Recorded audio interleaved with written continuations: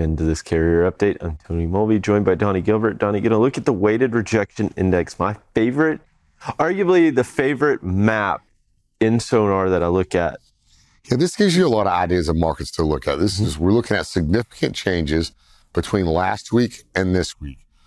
But we're weighting it by the volumes that we found these markets that are what we really need to focus on. Because if you have small markets, Fargo, North Dakota, that has rejection rates can swing very volatile. 1,000 basis points very quickly, right? Yeah. So a lot of the time you'll look at this and you won't see a lot of changes, which may make you think that the market's relatively boring, but LAX doesn't necessarily mean that. Increasing 100 basis points is a lot more important than North Fargo Dakota going up 1,000. Yes, exactly. So that's why we use this map here. And as we look at it here, you see that it is very blank, which means there's not a lot of significant changes going on, and everybody's feeling this. We will point out here, Milwaukee's a slight shade of blue, so it's got a little bit, but it's less than 4.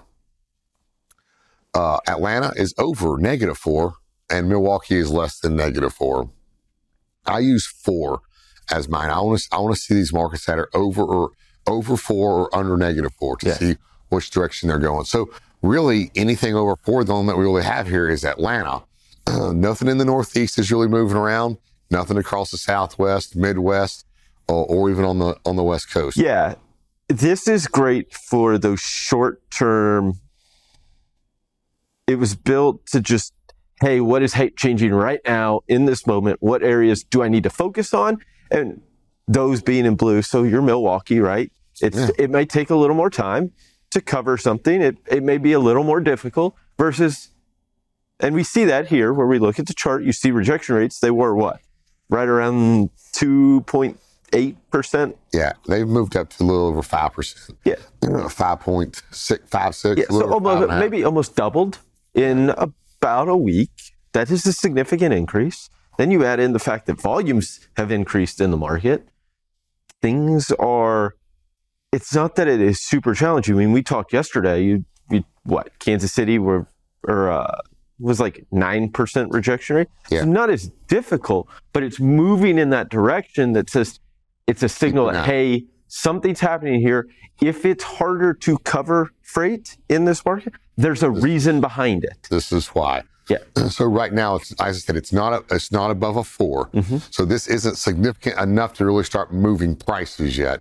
But keep an eye on it, because if this continues, it will. There's going to be a problem. Yep, exactly. Let's go to another one here. Detroit. Detroit, we all know there's issues going on in Detroit, but it's also showing red. Volumes, they've had some spikes here. They're healthy on their volumes. They're, a little bit maybe above normal. They're above what was going on in June still, because there's a lot more in Detroit than automotive. Now, these are outbound volumes.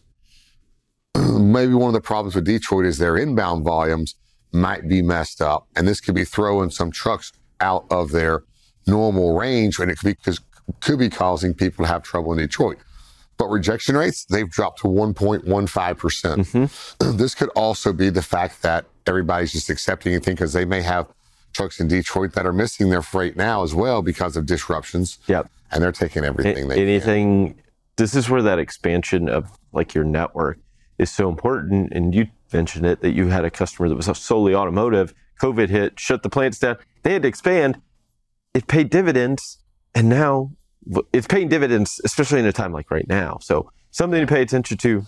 If you're a carrier right now, you just might, unless you have freight that going in and going out has nothing to do with automotive, and you got contracts, you might want to stay away for a little while or figure out something else to run. Donny, thank you so much for this update. We'll be sure to check in with you again a little later. Right now, we'll hand it back over to Bill Priestley.